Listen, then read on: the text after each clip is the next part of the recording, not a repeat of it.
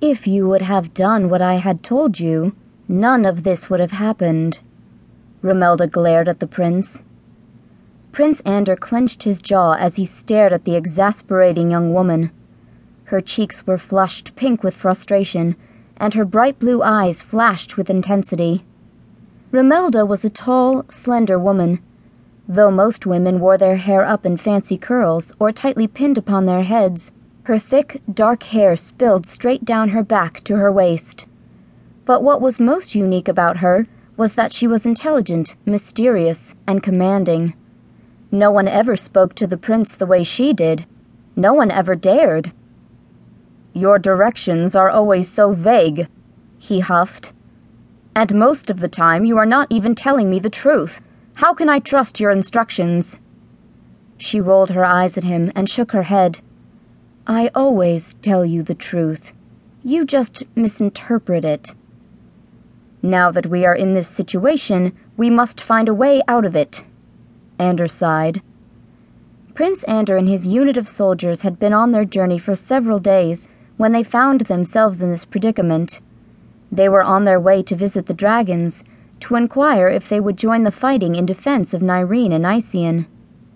Prince Rogan of Nyreen had declared war against his brother King Garin and anyone who was allied to Nyreen. With the war raging on, it was crucial that they knew who their allies were.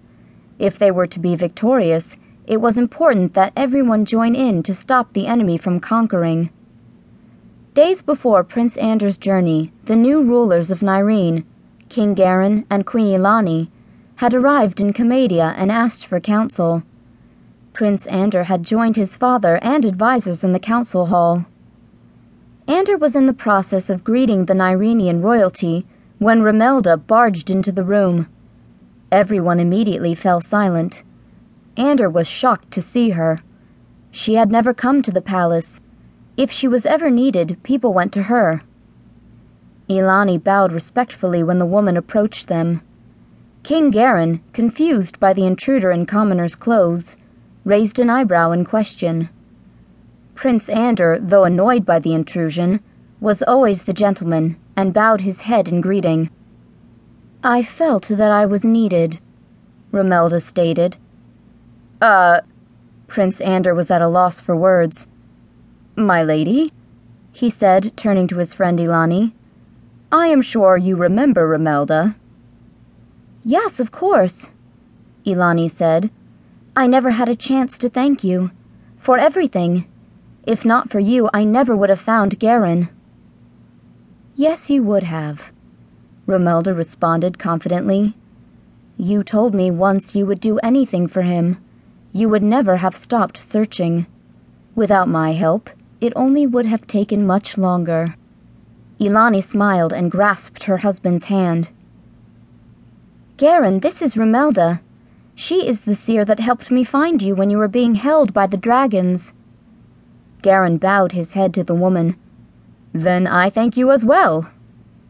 "She is also the one who told me to go to the looking glass in Isian," Ilani said.